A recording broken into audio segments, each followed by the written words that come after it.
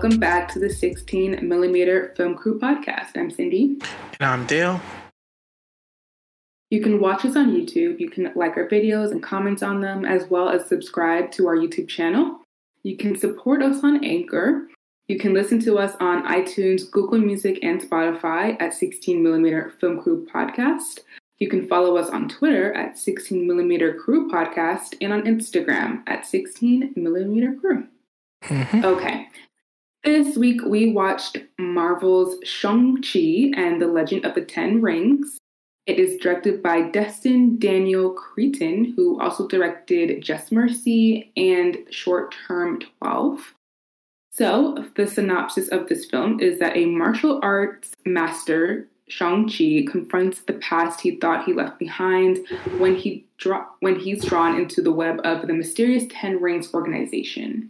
It's starring Simu Liu and Awkwafina and Michelle Yeoh, Benedict Wong, people. Some of the Marvel people you've already seen in other Marvel movies. Okay, so let's talk about our first impression. Dale. Yeah, I loved it. I loved it a lot. The biggest takeaway from me with the movie was I'm happy that, it's not another Marvel movie that's dependent on the previous ones. Or it doesn't necessarily it wasn't one where you had to watch the previous movies to understand what's going on. It's not, even though it's set in California, it's not like they decided to show a scene of, when they're chilling at the restaurant, you see Ant-Man and stuff going by, because both movies are set in the same location. I thought that was good. Yeah, wonderful origin story. Might have been too long in some places because it's 2 hours and 15 minutes. I don't think it had to be that long, but all in all, I did enjoy the movie. Yeah, I enjoyed it too. I really knew nothing about this. I had never heard about this in the comics because I'm not into the comics like that to know, but I was excited that there was going to be an all-Asian cast and they were going to have basically their Black Panther moment where it would just be focused on that. But I like that, I don't know. It was just, I like the action. That was the best part of this movie. The action was so good. And even though the runtime is long, I didn't feel it that deeply because I was very engaged in the story. So it wasn't y'all know me, I don't like long runtime. I'm an hour, 30 minutes girl, keep it short, cut the fat. However, this was pretty good. I didn't feel it that deeply. I think on rewatch, it'll probably be worse. I'll probably feel it drag a bit. But initially in the theater, I enjoyed it. So yeah. I thought Simu, I'm probably pronouncing his name wrong. I do apologize for pronouncing it right now. I did a wonderful job as the lead. The one thing I do like about his character is even though he does get responsibility thrust upon him in a way, he doesn't inherently change that much. And I think that was a good thing about this movie. Well, because with Spider-Man is he's always going to be a teenager. His struggles are kind of in the grand scheme of his struggles a kid would go through. I felt this movie was really appropriate with their age ranges because they're they're college grads, but they're still in that phase of trying to figure out who they are. Still she before when she's in the middle of the fight scene, Awkwafina's character, which I must admit when I was assumed Awkwafina was going to be in the movie, I didn't expect much, but she's 2 for 2 with Disney movies involving dragons and water powers. So good looks on her for that. But yeah, the fact that they're still trying to figure out who they are, and they're my parents say I have a master's degree, my parents don't like my job choice. I thought that was really relatable, especially when you're in this industry that we are. My parents are Jamaican, some of my friends doctors and stuff, or my sister does engineering, my other sister does is doing medicine and stuff, and hey, you're the artist kid, aren't you? I related to that very much, especially being a child of an immigrant. You understand that there's always pressure on you to succeed and go above and beyond. So I thought that was really relatable to me. But yeah, I did love that. And especially considering that age range Marvel movies, like it's a family movie, but that focal group is honestly that millennial age range who actually did grow up watching the cartoons, who did watch the cartoons. So I thought that was really, really good work with them making the characters kind of fit that mindset. Yeah, I think it was definitely relatable. I wasn't like a huge fan of Aquafina being in the movie. I was just like, really? But I guess we have to deal with it. Yeah. It's just one of those things. She wasn't as insufferable as she is in other movies. Like she was kind of okay in this one. She was kind of just like along for the ride. I like that they didn't have a romantic relationship. I like that it's just platonic. That was a really good job because usually they're always like shoved. All the women are just shoved into like the girlfriend role. So very happy that didn't happen with this. I loved. I don't know. I think with origin stories, you kind of know what you're gonna get. Like it's a very like by the numbers. Like you know like how it's gonna start. You know how it's gonna progress and how it's gonna end. But still, I enjoyed it. Like even with the elements that I knew were gonna happen, I still liked it. And I think that's because Simu is kind of likable. He is very charismatic, and I think he brought a lot to the role.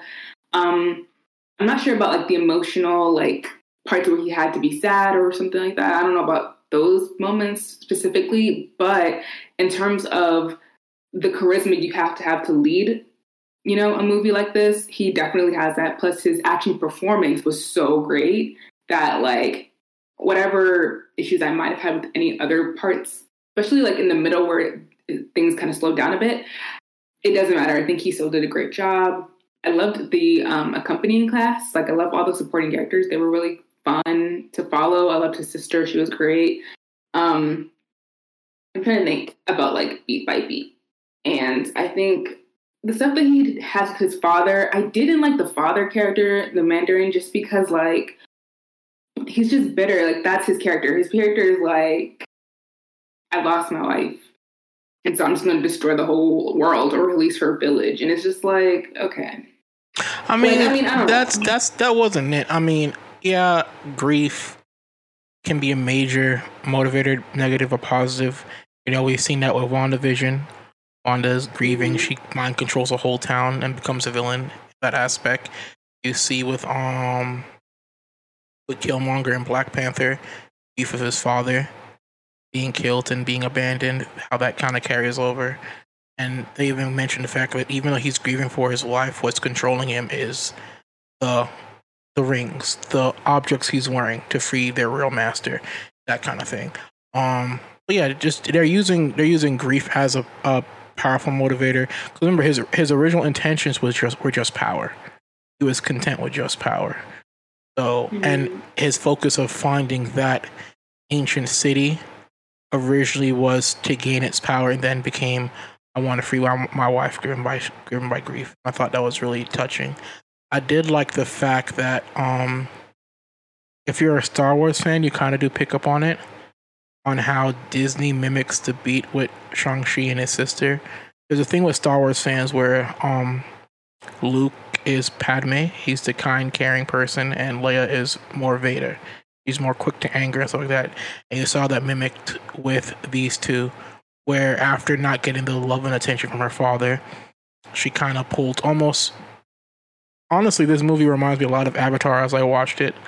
Like she copies Azula. Like she's like, okay, if I can't get your attention as my father, I'm gonna take over your empire. I'm gonna prove my point. Which in the beginning you seem that's like a girl boss kind of move. Like, oh, you didn't get respect you wanted, so now you're gonna build your own empire. But then you see at the end, no, it's not because she wanted her father's respect. She also wants power as well.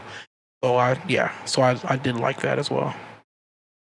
Yeah, it was very Avatar-esque, especially the fighting style they used. Yeah. For that specific village, it was very like Airbender-ish. Yeah. Yeah. Yeah, it felt like a lot of that was like sprinkled in there. There was a little Dragon Ball sprinkled in there. Like they kind of used like references from other shows and kind of like put it in there. Well, I mean, nice. It's good because it works because, you know, they said with this show this movie, like we've seen Marvel kind of tiptoe with it with what was it? Dang, that show is so bad. I forgot the name of it. Wow. Danny Rand, Iron Fist.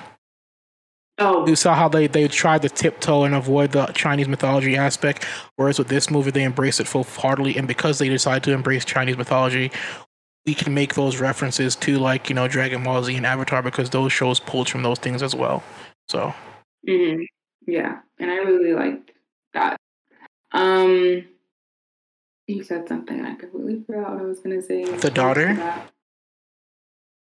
No. Yeah. Well, I mean, yeah. Actually, in the beginning, I didn't really like that whole like girl boss energy thing, especially because when you have to say it, it loses its effect. Like it's just like okay, but over time, I think she kind of just let that go. And what she really got to do now, she's like in charge of the 10 Rings organization. She's taking over it. I don't know what that means. Is that good or bad? I don't know. But that's the path she's on now. Yeah, and I also like how they alluded to events that's happened in Marvel history without like feeling like you said like 100% a Marvel movie, although the comedy in it definitely brings it down a bit.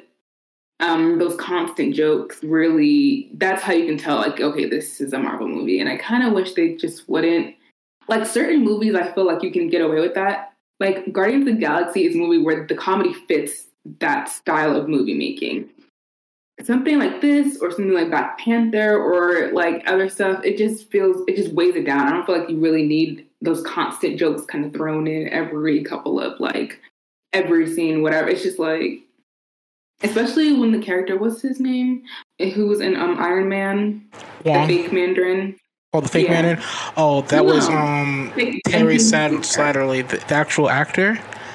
Ben Kingsley. So, his introduction was good, but like he was just kind of there, and he was just, I think he was supposed to be comedic relief, but it wasn't really working for me. I mean, I would have been fine. I get what you're saying, the comedy, like we've had discussion before, like Marvel kind of does undercut the seriousness with too many jokes sometimes. Like I thought at the end, like him faking dead kind of works, but when you have the Ivan Drago dude, because it's the same guy, I'm saying Ivan Drago because I don't know, I forget the actor's real name from Creed. He's there and they're fighting the monsters that are escaping. Spoilers if you haven't watched the movie, we apologize. And he's like, "Oh, we're the strongest. We don't need your help with weapons." And one of his guys dies. He goes, "Oh, never mind." Like that kind of. And you have the guy who was in, if you didn't realize, the guy in the bus was in Spider-Man as well.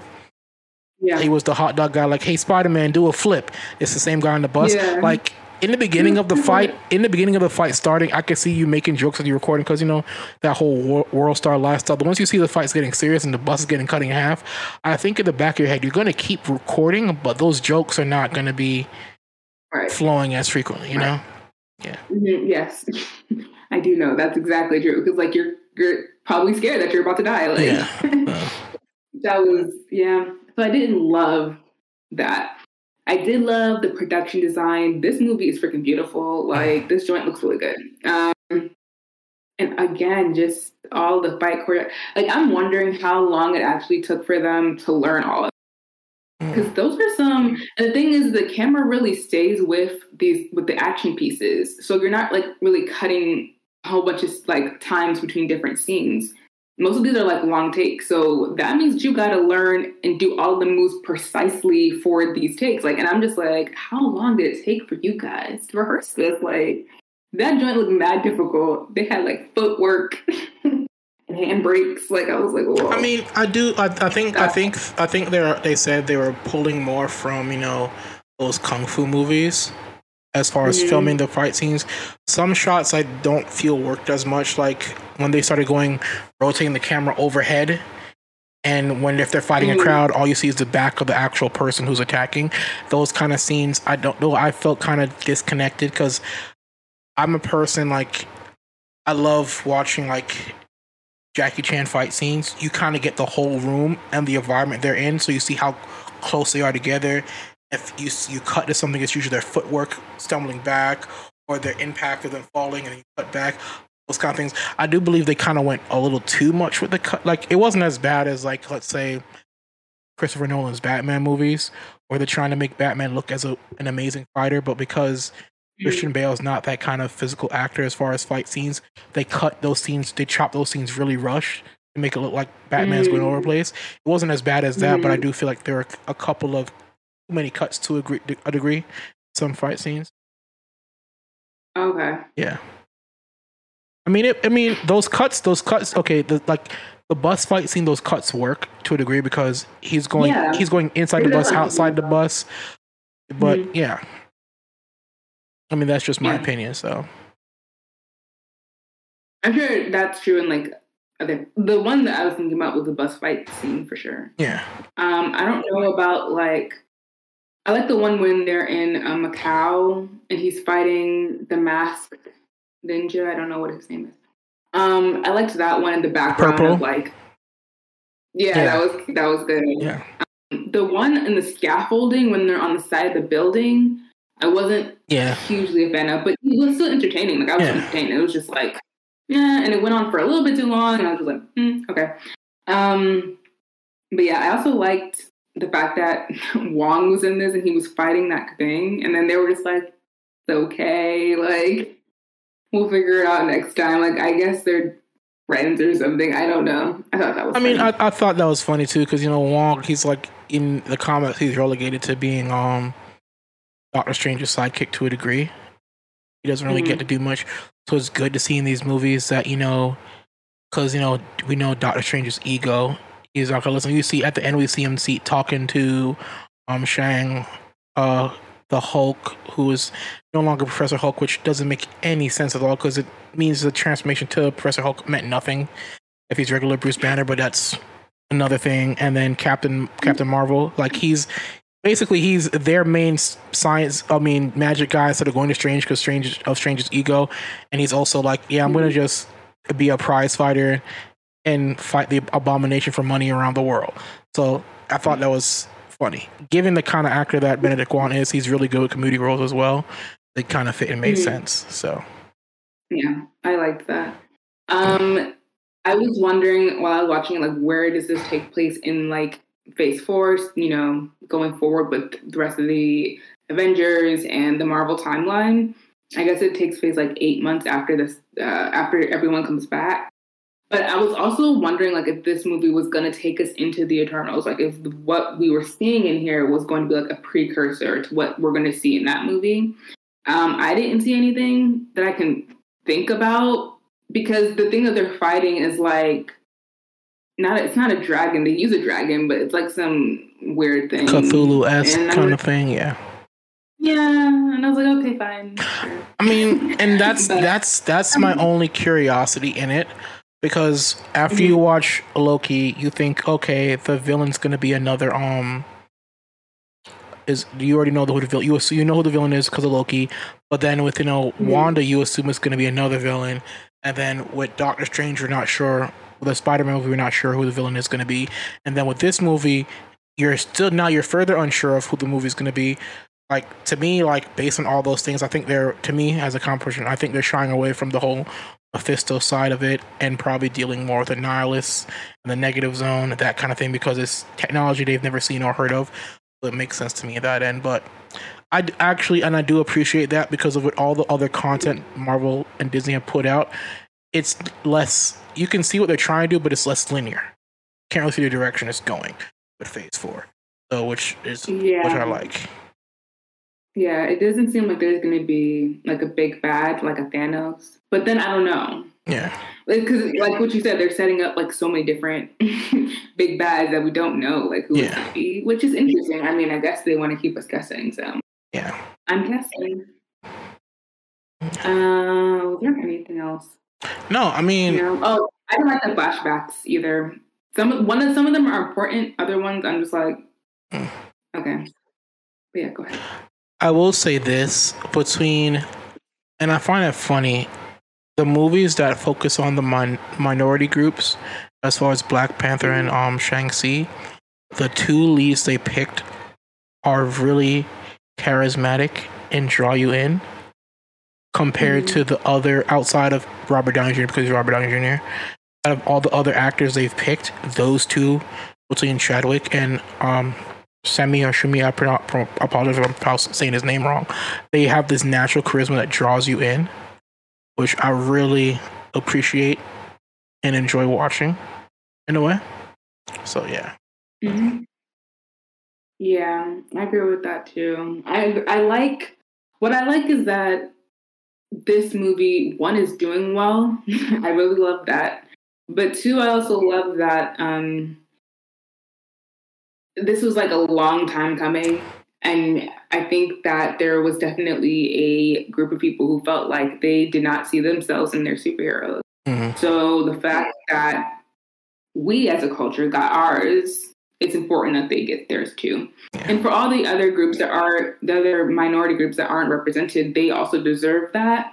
And I don't know, it's interesting how this movie was like rolled out, because there were questions about like if it was going to do well, and maybe we should put it on Disney Plus, and like this is our experiment that they kept saying.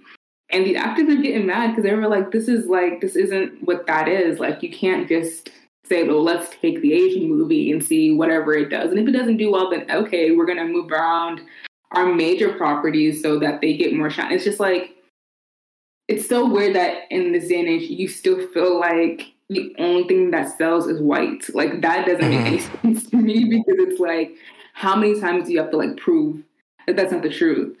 And trust that what you have is good. Like, you can market it well, and you can have other directors who do like I think his name, Destin. Yeah, Destin does like smaller movies. Yeah. So did Chloe. So does the woman who did Black Widow. And I'm just saying, like, you give these properties to more indie filmmakers. Ryan Coogler is one of them too. And then you let them do what they have to do with the movie, and kind of just not be so like hands-on, and just let their vision happen. And the movie's gonna be good. Like, and I think that's when Marvel has found the best success. Because, you know, the Russo brothers, they paint by the numbers kind of thing with their directing, in their stuff. It doesn't, you know, if you want to have one director for like the trilogy of this hero, fine. But you can't have him be the director of that trilogy and then the director of the big team up movies, was what they were doing. Because you've seen it with the team up movies when Josh Whedon was directing it. It kind of got really repetitive kind of a way. When you saw when even though bad or good, when you saw Iron Man, when they went from Jon Favreau to Shane Black, Iron Man 1 was amazing. Iron Man 2 was iffy. Iron Man 3 was kind of but better than Iron Man 2, but not as good as 1, that kind of thing. But at least you saw different directors put their own touch and feel, and they're distinctly different. Seen it with like you said, with Ryan, particularly much with Taika Waititi from Thor 1 and 2, which Thor 1 is a good story. Thor 2 got a little iffy. Thor 3 with Waititi and 4 going forward, you can see he brings more life to that world and those characters. I thought, which I think is a really good thing. Like, if you're gonna do that, you just basically say, we're gonna assign this director for the team up movies and these directors to do the character stories, and keep it that way. Or you swap in and out and give everybody their chance to put their touch on it. So yeah, I'm happy to see Marvel moving forward in that direction, because I don't think the movies would continue to be as successful if we continue to get the same thing over and over again from the same group of directors. So yeah, 100% agree with that. And I think that's all I have to say. Yeah. Do you have anything else to add? I mean, it's a wonderful movie. And I do get what you're saying, like, because in the back of my head, I was like, it being 2 hours and 15 minutes, they could have, cut it up to a series, but it only makes sense if they had planned it to be a series. I do think in some places they could have trimmed the fat. I don't think as many cutbacks and flashbacks to the past were needed as much. Right. Like, there needs to be a fine balance. Like, we have this conversation a lot with show and tell. There's a fine balance of showing, and there's a fine balance of telling. I think they kind of did a lot more showing in this movie. But to get the balance is almost a science. So, yeah, and I'm happy this movie did well. It broke, like, like this probably might be an early like box office segment spoiler, but it broke the Labor Day weekend record, which is the all time record. So that's amazing. Yeah. And like you were saying, there was trepidation before from Marvel. Like they had 3 weeks. They from the past 3 weeks before this movie was out, they were wondering what to do with it. Well, if it does well, how will it affect Eternals? They were up to release week. They were still thinking about pushing back Eternals based on the results of this movie. I'm happy to see it do well. But yeah, this might be an early recommendation thing, but it also goes toe and toe, I think, with a movie I watched this weekend, which I'll go over, Snake Eyes, which kind of didn't do as well. And so I guess with Snake Eyes, they were like, depending on how this movie does, will affect what they do with Eternals, because they're going off that Black Panther hype of all the black people showed out for this movie, so maybe all the Asians will show out for this movie, which I feel was wrong in Disney's part, because you have to remember that we're in the middle of a pandemic. So, and it's a global pandemic. It's not like this movie is being released here; it's being released everywhere. Particularly with this movie, the biggest market for it is going to be China and Asia and that whole region, and they're having difficulties with the pandemic as well. I really thought leading up to this movie that Disney should have tempered their expectations. And when I say temper, I don't mean expect it to do well, but not like deride the movie. Because even I'm probably gonna say it again. The lead actor, I don't want to mess up his name, but even tweeted about it like, people thought we were gonna do bad, but look what's happened, that kind of thing. So yeah, I'm happy for it being. Yeah, me too. Okay, what are you rating it? I'm rating it a 10 out of 10. I love the fact that it's not connected to the bigger Marvel universe. That you could to watch it on its own and don't have to worry about its connection to anything until the end of the movie, which I thought was really well done. But yeah, I probably want to see it again. Yeah, wonderful movie. Yeah. I'm gonna give it like an 8 out of 10.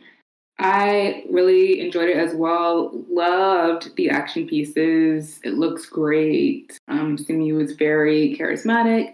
And yeah, if you love like Kung Fu movies or anything like that, like you're going to enjoy this because there's so much of that in there. And it's light enough that you don't really need to watch any of the previous stuff to know what's going on. So you can kind of go in fresh and just enjoy it for what it is. And I definitely recommend that everyone goes to see this movie. So here it is.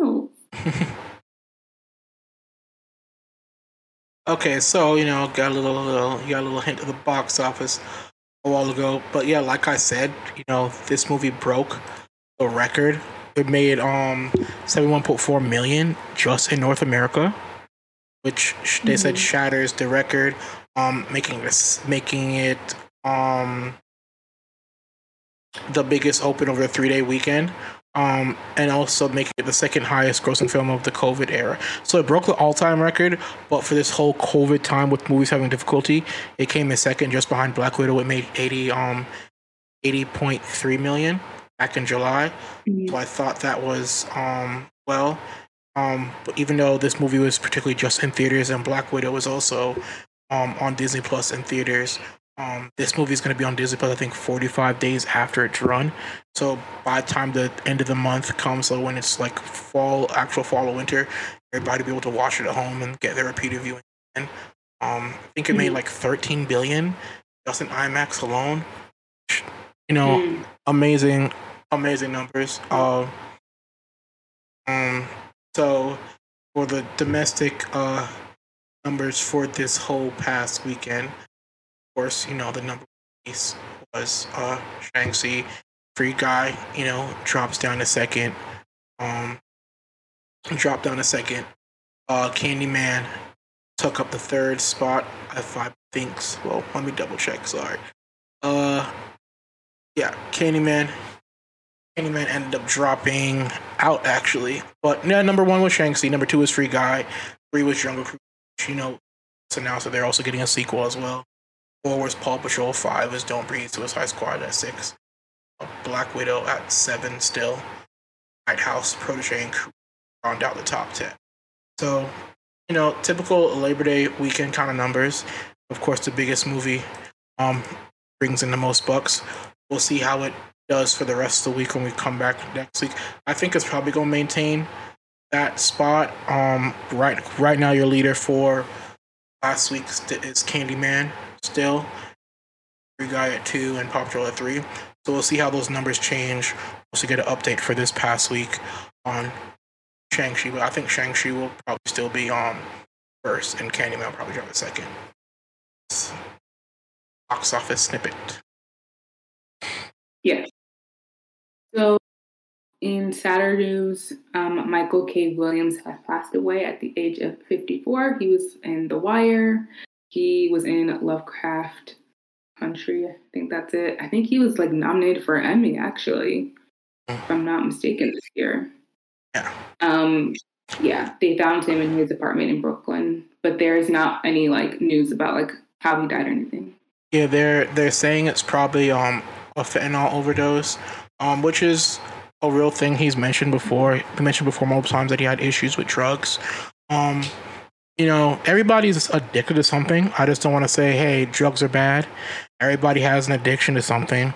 Everybody's going through things because people have shared videos and have mentioned, like, if you're a random person in Brooklyn, you talk to him, he's very, you know, warming and welcoming. Everybody's going through something, even when it looks like they're not. So, yeah. Especially right now with everybody being stuck either at home, trapped at work, or, you know, not just that, but also dealing with just COVID. You know, we're coming out of a control 4 years ago with, you know, last 4 years Trump presidency, and now we're still rolling into that, dealing with COVID. So these past 6 or so years, everybody has been on edge for a minute. So yeah, maintain your mental, man. So that's all I can say on that.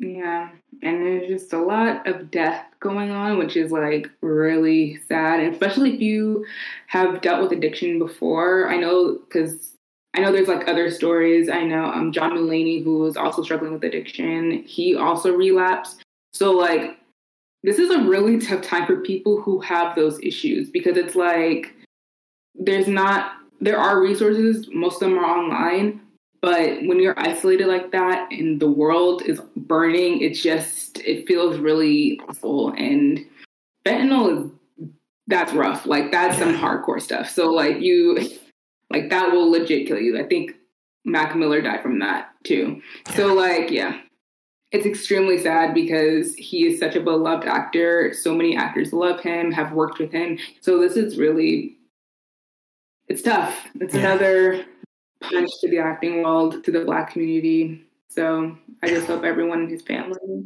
okay. Yeah. So we got an update. I know everybody's kind of trepid or concerned about the Mr. and Mrs. Smith series starring and produced, I think, with Phoebe Waller-Bridge and Donald Glover. She's dropped out of the series. I don't think she's starring in it. They haven't said if she's leaving as a production standpoint. They said it was due to creative differences, which kind of does make sense in a weird way, because even though both of them have said they like working with each other, their comedic styles are kind of very different. Like, Donald is kind of observational in a way about life as like a Black man and that kind of thing. So it was kind of weird to see how those two styles would adjust. You know, they're both observational style comedy, but it's two different wheelhouses. Like, their audiences are two different audiences in a way. So, but yeah. They had such great chemistry when they were in that Solo movie, and just off screen, like, they seemed like they're really great friends. So I was really interested to see like what their movie was going to be about, because I like both of them a lot. So kind of sad. I mean, they both still have individual deals with Amazon still. So she's probably going to have a project up there. So, yeah. Okay, so I want to know your thoughts on this story, Dale. So Rose McGowan, Rose McGowan, she was on Charmed. That was my show back in the day. Anyway, she called out Oprah Winfrey. So this is what she said in her tweet. She said, I'm glad more are seeing the ugly truth of Oprah. And she added Oprah. I wish you were real, but she isn't. From being pals with Weinstein to abandoning and destroying Russell Simmons victims, she is about supporting a sick power structure for personal gain. She is as fake as they come. #lizard. So, any thoughts? It's expected. Rose McGowan is one of the more vocal people with these things. She's become less famous for acting, more famous for speaking out against rape and sexual abuse. People don't remember she had a very high-profile relationship with Marilyn Manson, who later on came revealed was very abusive in their relationship. So she's always very outspoken with these things. I kind of do agree with her in this sense. And it's worse because Oprah's a woman and she's a black woman, to not really say anything about Harvey Weinstein, knowing that they were friends, Russell Simmons, that kind of thing, is really embarrassing in a way. And I can't say I don't. I kind of expect these things to a degree from everybody in Hollywood. I mean, you kind of saw the same thing happen with Felicia Rashad, beloved actress, and she was willing to go to bat for Bill Cosby. You know, sometimes if you're friends with very divisive people, you're better off just not saying anything at all. You know, but yeah. I mean, I hate to say I agree, but I agree. Yeah.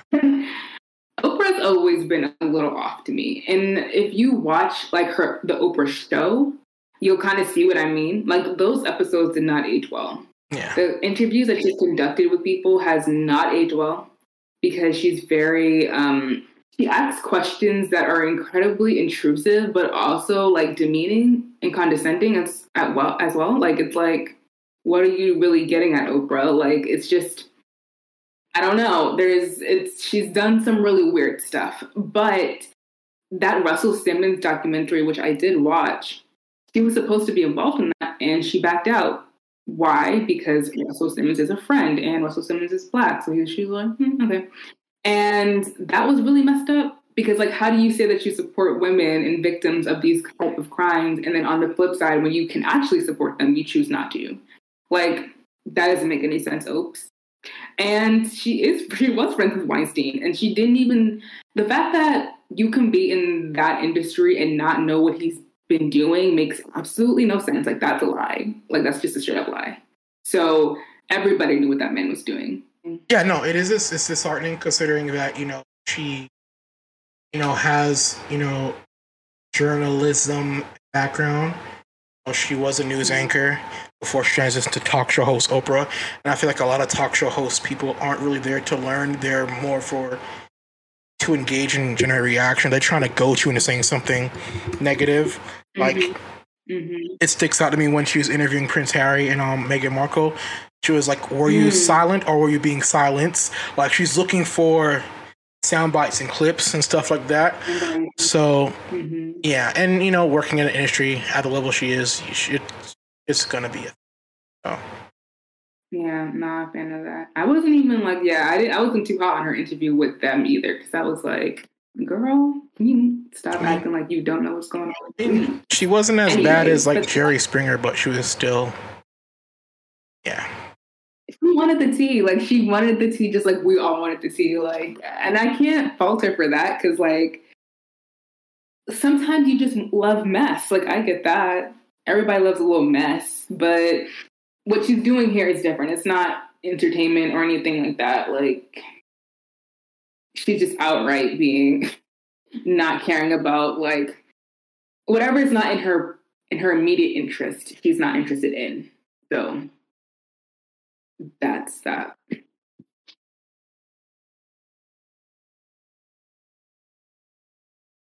What's the next story? So yeah, our man's Armie Hammer. So apparently his family is really weird. I mean, I'm saying is, I mean, he's my man is because I like Man from Uncle. I think he's a good actor. He's because you like Call Me by Your Name. Apparently, Discovery is doing a limited series on his whole family, a part of a multi-project deal with Talos Films. Yeah, I guess it's gonna talk to Casey Hammer, which is the granddaughter of Armand and Army's aunt, and yeah, it goes into like some weird stuff. It's not just his recent controversy. They're gonna be talking about his great grandfather who was convicted of first-degree manslaughter with a Russian wife who died in an abortion. Apparently, an uncle of his, I think, or I don't even know, who was a wealthy industrialist back in the day who was tied to the Soviet Union and friends with Prince Charles, and he killed the man in LA. Like, their whole, like, that family has a lot of skull. It's surprised he made it this far into Hollywood knowing all that stuff in the past. You know? Are you surprised? I am a bit surprised. I mean, it's not like we're talking about the Kardashians here, you know, who, yes, they might be annoying, but people watch them. You're talking about two people who murdered people. I guess his aunt Casey talks about being sexually abused by Julian Hammer when they were kids, and how they like come on, that's a bit surprising. Yeah, well, I think that the Hollywood that Army entered when he started acting is the exact kind of environment that wouldn't care about stuff like that. You know, because that's not really their focus. And I honestly feel like if he had never like did his little stuff, would we even be talking about this right now? Like, you know what I'm saying? Like, would there ever be a docuseries? Would we be looking at him in this light? You know, he probably would still be working. Like, you know, it's not. So I think this whole thing just illuminates not only whatever was going on in his family, which, wow, but just the industry that he was flourishing in, kind of. He kind of had he was never really like Hollywood's leading man in a way that, like, I don't know, Chris Evans or Chris Pine, one of the Chris's are, you know. He definitely hadn't reached that spot, but he was still doing well for himself. And I read the Vanity Fair article about this, and yeah, it was wild. And the fact that he was able to continue working despite any of his family associations is just indicative of like Hollywood itself and him just being an attractive white male. Like that's really what it be coming down to. Like, no one cares about anything else. If you're attractive and you're white and you're straight and you're a man, like, that is the thing. I'm still gonna watch this docuseries, by the way. I'm gonna slip that in there. I will be watching it. I mean, and it's not like he's not working, because I think he has Death in the Nile is still in post-production. I think he has a movie with Taika Waititi that's also in post-production still. Like, he's dropped out of projects, but those are the two I still think that are going to theaters. I'm not sure. Well, he's not working right now. Yeah. I mean, like, he doesn't have work. He's worked in the past, you know, past tense. So, but yeah. So, okay. Yeah, that's just a weird story. Really weird. Really crazy. I honestly would recommend people go read that Vanity Fair article, because I don't know when the show's coming out, but you should read that first. It's very interesting. Anyway, so Scarlett Johansson's Black Widow lawsuit may stop the Russo brothers from directing another Marvel movie. Apparently, the Russo brothers have been putting off returning for another Marvel movie. The publication signals that the duo hit an impasse with the superhero studio due to the Johansson case. So I'm wondering if they're not doing it because of just how the situation's unfolded and because they're loyal to Scarlett, or were they planning to bring her back in another movie, and that's why they're not doing it? I don't really know what's going on here. I don't know, but knowing how like they mentioned reading Civil War, A Secret War, which is they're kind of hinting toward with Captain Marvel that would be happening as well. And they're talking about the scale of all the characters, so it would be once they got another situation like Avengers where everybody comes back. Particularly with them dealing with all this time travel and ultimate dimension kind of stuff, Scarlet would probably pop back up, or anybody who died would have probably showed back up. So they might have brought her back in some kind of capacity. It might be that they probably do agree with her in a way, because just like the actors, these directors do get paid box office percentages in their contracts. So and they're in negotiations for the other movies. So that just signals like, okay, we'll let it slide with. They don't know about their current contract because Avengers Endgame came out before the pandemic happened, and so they're probably looking like, okay, look how what the world is right now. Can we say 2-3 years down the line when we're doing the next team up movie, will it be over? Are you just, and even if it is over, are you still going to shoehorn me both on Disney Plus and in theaters kind of thing? So, yeah. Wow. Okay. Well, especially after, Emma Stone recently got her contract redid with Disney for Cruella 2, which I don't know why Cruella 2 is happening. But, yeah. Right. So... Well, yeah, she used that situation to leverage, getting more money for this sequel, which was, I'm not going to lie, that's kind of smart, but... I don't know why the sequel's being made, but, No, yeah, completely unnecessary. First of all, the first Cruella was completely unnecessary. No one asked for it, not one person. So, but, listen, get your bag, I get it, do what you gotta do, whatever. And on that note of, girl boss moves, apparently, Patty Jenkins decided to fire shots at everybody and everything, in regards to her film. She spoke about her frustrations not just making it, but dealing with the creative issues with it. Like she mentioned at one point, they were talking about the end scene with the production. They're like, "Oh, you have to wait. It's not in color. The effects aren't there. It's gonna look the same." All the movies that look on streaming platforms fake looking. And she kind of blames the loss that it made. She blames the loss or the negative reviews of Wonder Woman 1984 on the fact that it was streaming, which is ironic because before the movie went out, both Patty and Gal Gadot got signed bonuses for it going to HBO Max. But now that everybody knows your movie is bad, you wanna, flip the script and blame everybody else.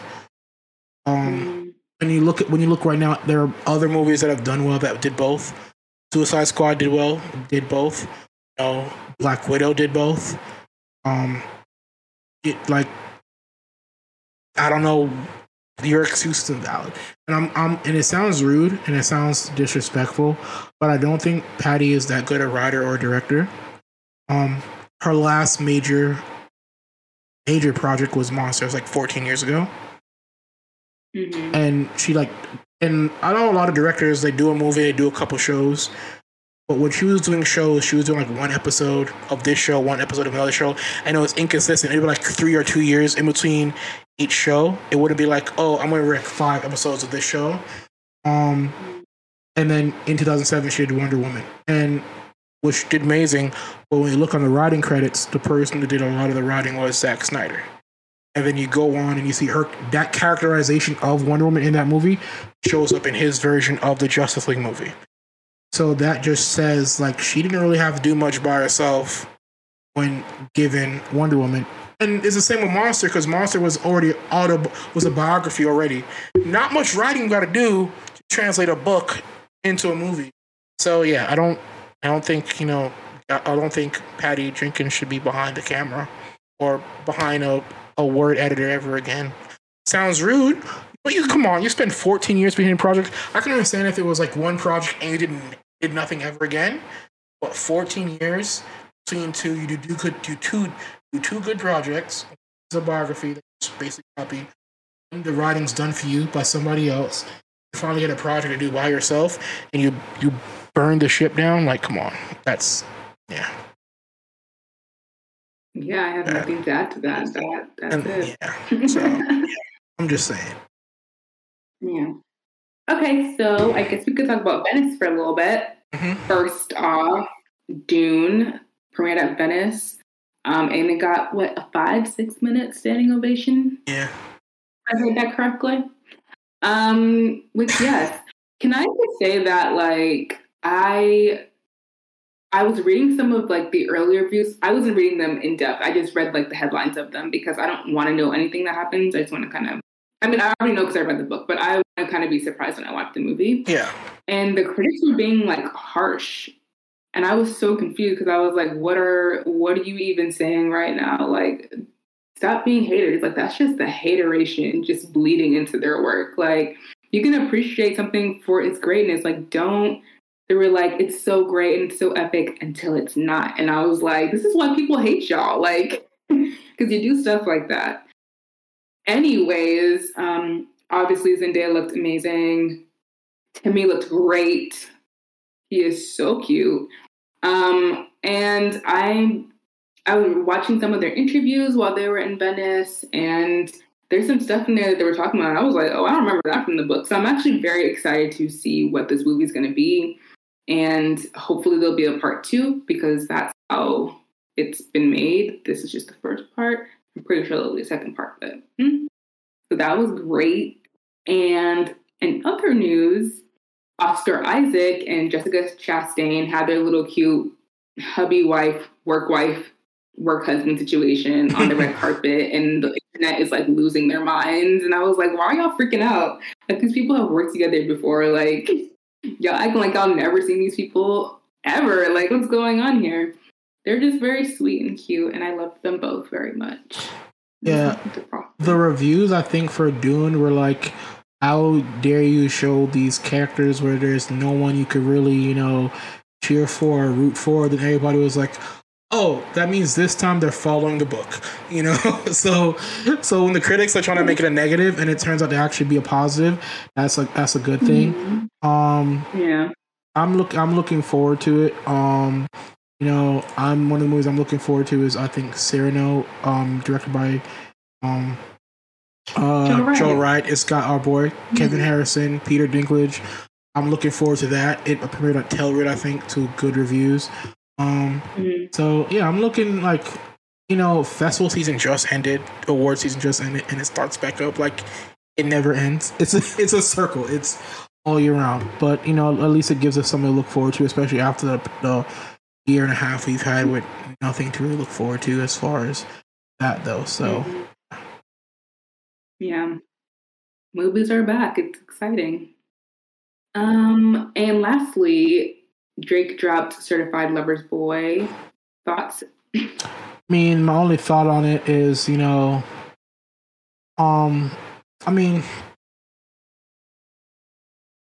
certain point. I think every artist reaches a point where they kind of don't grow with their audience to a degree. I mean, they get sounds that are still catching and prevalent. To me, I can't really tell the difference between a lot of Drake projects. Like, to me, it sounds. I think it's also because I was already about the same age as Drake when he came out already. So I wasn't like, and I think that's it for me. And I wasn't in that. The stuff he was writing about wasn't in my mind. It's coming out, so I couldn't, relate to it emotionally. I have my only issue with this and him and Kanye is put my man Andre 3000 in the middle of it with that song, man. Like, that song is like his verse is like a real like, he poured his heart about talking about his mom, and and like, listen to that song, it'll put like tears in your eyes, because even if you don't have your mother in your life, you'll think about her. If your mother is in your life and you're getting older, you think, dang, my mom's not gonna be here anymore because she's getting like it was a real gut wrenching song. And like he like spoke about wanting to be on both albums and he couldn't. For Drake to like leak that, and then Kanye also recording a verse that's just like whatever. I'm just gonna diss Drake the whole time is like really, you know. Yeah. I've only listened to like maybe 2 songs on that album. And I don't know. I can't say anything about it because I haven't listened to the whole thing. But what I can say is that it was fine. Like, it wasn't bad by any means, but it wasn't like great. The song I listened to, one, he had Kid Cudi on it, and I did not like that song. I don't like Cudi's vocal performance on that song. But the other song I listened to was the one he did with Travis Scott. And I think that, like, towards the end, Travis's rap performance got a lot better. But, like, the song in general, I wasn't moved by it. And listening to Donda was just like, what is this? Like, this sounds like you were rushed. And it sounds like it didn't really try to finish most of these songs. Like, some of the songs actually sound done, and some of them are just, like, instrumentals, which is fine, but, like, can they be good? Like, I don't know. It was just, these are, like, the most anticipated albums, some of the most anticipated albums for this year. And I don't know how people feel about it. I don't know how people feel about Certified Lover Boy, but I don't know. I haven't been moved yet, so we'll see. Well, yeah. I mean, that's really it. That's it for the news. Weekend recommendations. What did you watch? I mentioned before that I did watch Snake Eyes, G.I. Joe. In watching it, I mentioned before, I could see why Marvel was concerned with Marvel was concerned about Shang-Chi. Because it's a bad movie, and I feel bad saying it's bad. Because I feel like a good movie is there in some degrees. I thought the cast did what they could with it. I mean, couldn't really do much beyond what they did.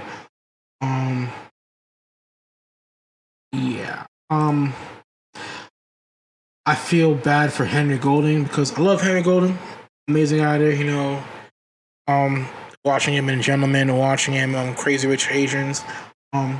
Clearly, he has a lot of talent there. And hopefully, this is like it's not going to be the end for his career. It's just going to be a blip in it. But yeah, I want him to be in better things, you know. But yeah. Okay, wow. Well, I guess that's why I did what I did. Mm-hmm. All right. So I watched 7852 Hitchcock's Shower Scene, which is a documentary on Hulu. And it's basically like breaking down that iconic shower scene from Psycho. This is a documentary you watch if you really are into this like film stuff. Cause like I feel like I've never heard of this documentary ever. And I feel like it's because the appeal of it is not for everyone. Because it's just like talking about very technical aspects of how you make a movie and how they created that scene. And unless you're into that, you're just gonna be like, what is this? But it had, what's his name? Elijah Wood in it. He was just like one of the commentators. Like there are people who worked on the film, plus like just horror film lovers who were commenting on Hitchcock, the scene itself, the actual movie. And that was kind of interesting to see like how all that stuff got made, especially when like you think that something like this got made in like the early 60s where there were like a lot of censors and stuff like that. So the fact that they were able to like get away with what they were able to get away with in this film, and that it made the impact that it did and it's still culturally relevant, is very impressive. I have to say, it's very impressive. So watch that if you're like into that stuff, but I don't know if I would recommend it for everyone. Like if you're into it, you'll enjoy it. I like how the title is like a quick nudge at the amount of cameras and the cuts were for that scene, because it's, even though that scene is 3 minutes long, they said they use like 78 different cameras or 78 different camera setups and like 52 cuts in a 3-minute scene, which you'd think a shower stabbing scene shouldn't take 3 minutes, but somehow Hitchcock drug the crap out of it. So yeah, so basically what they were saying was that like they made that scene as if it was its own movie. Yeah. So he put a lot of like time and resources into just that because he knew that was going to be like the pinnacle of the whole thing. So yeah, it's interesting. If you're into it, it's interesting. But that's it from us.